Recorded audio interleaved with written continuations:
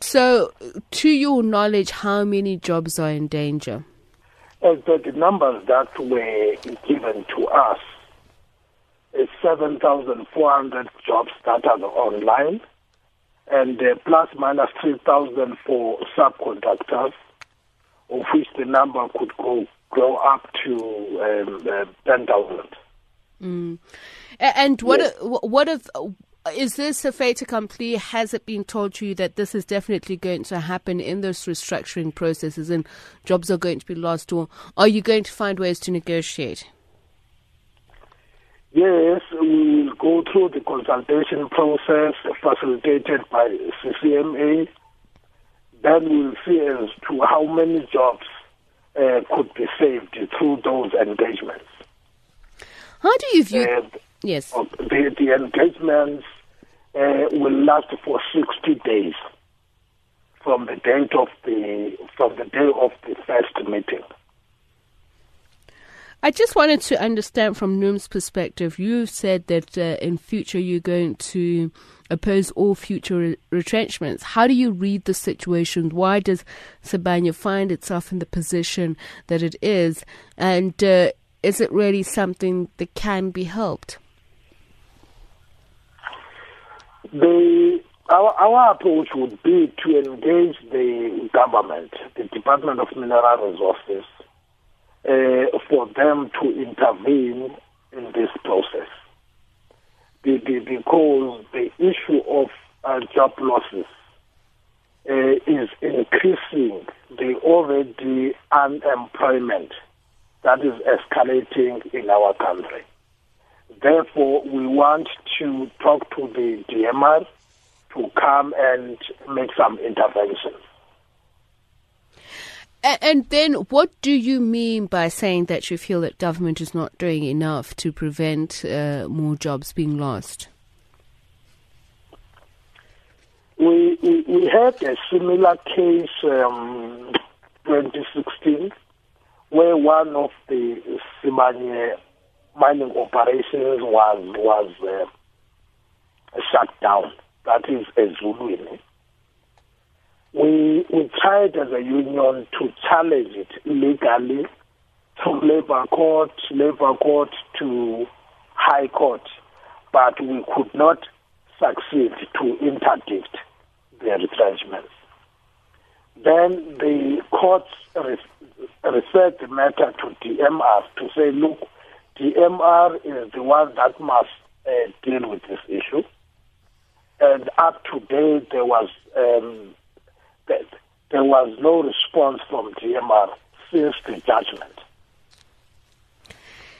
So, Mr. Buda, how would you then respond to those who say part of the problem in South Africa is the inflexibility of labour, that if labour were willing to give a little, if you weren't putting so much pressure on employers for higher salaries, that there wouldn't be these job losses?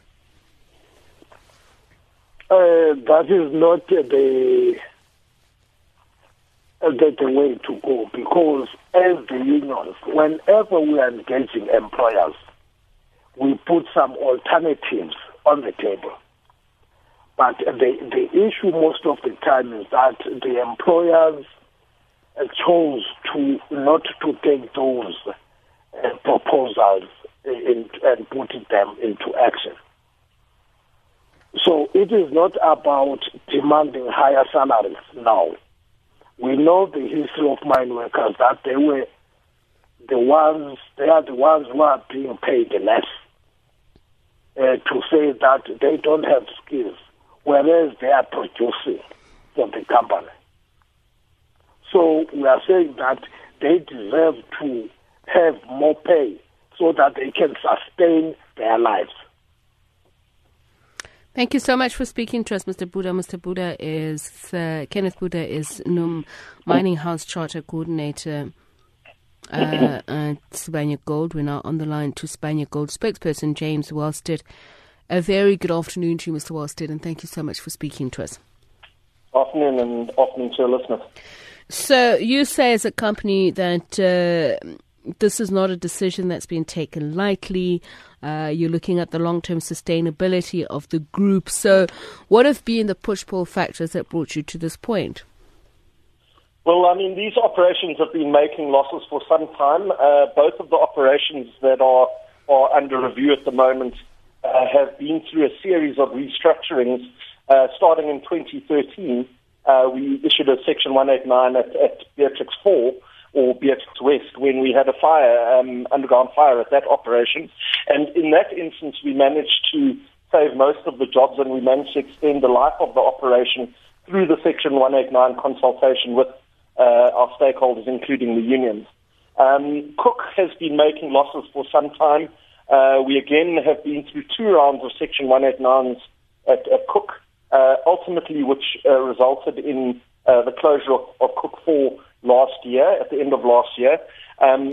Even though we had tried together with the unions and other stakeholders to implement measures to address the losses that we were experiencing. And as a result of that, and through the course of this year, we've again tried other interventions which haven't been successful, and we've got to the point now where if we continue to sustain losses at these operations, it puts the other operations in the group at risk. And obviously losses being sustained at these operations, that is cash flow that could be applied to more sustainable operations and ensure jobs in the longer term at other group operations. And are these going to be job losses at all levels? Yes, so we're looking at obviously potentially, depending obviously on the consultation process and what alternatives we manage to come to with our stakeholders. But yes, it would involve potentially the closure of Cook and the closure of the Beatrix West mine, and that would involve all levels. And then that would also have a knock-on impact on the services levels that provide essential services to those operations. So you talk about the known and unknown risks and uncertainties and other factors that you feel are beyond your control. So how then do you plan for these strategies? What do you have in mind while you restructuring? We plan obviously operationally for profits at our operations in order to ensure that we can invest sufficient capital to maintain and sustain these operations into the future. What we don't have control over, obviously, is to a certain extent is the gold price and the rand, which have been severely negative factors this year.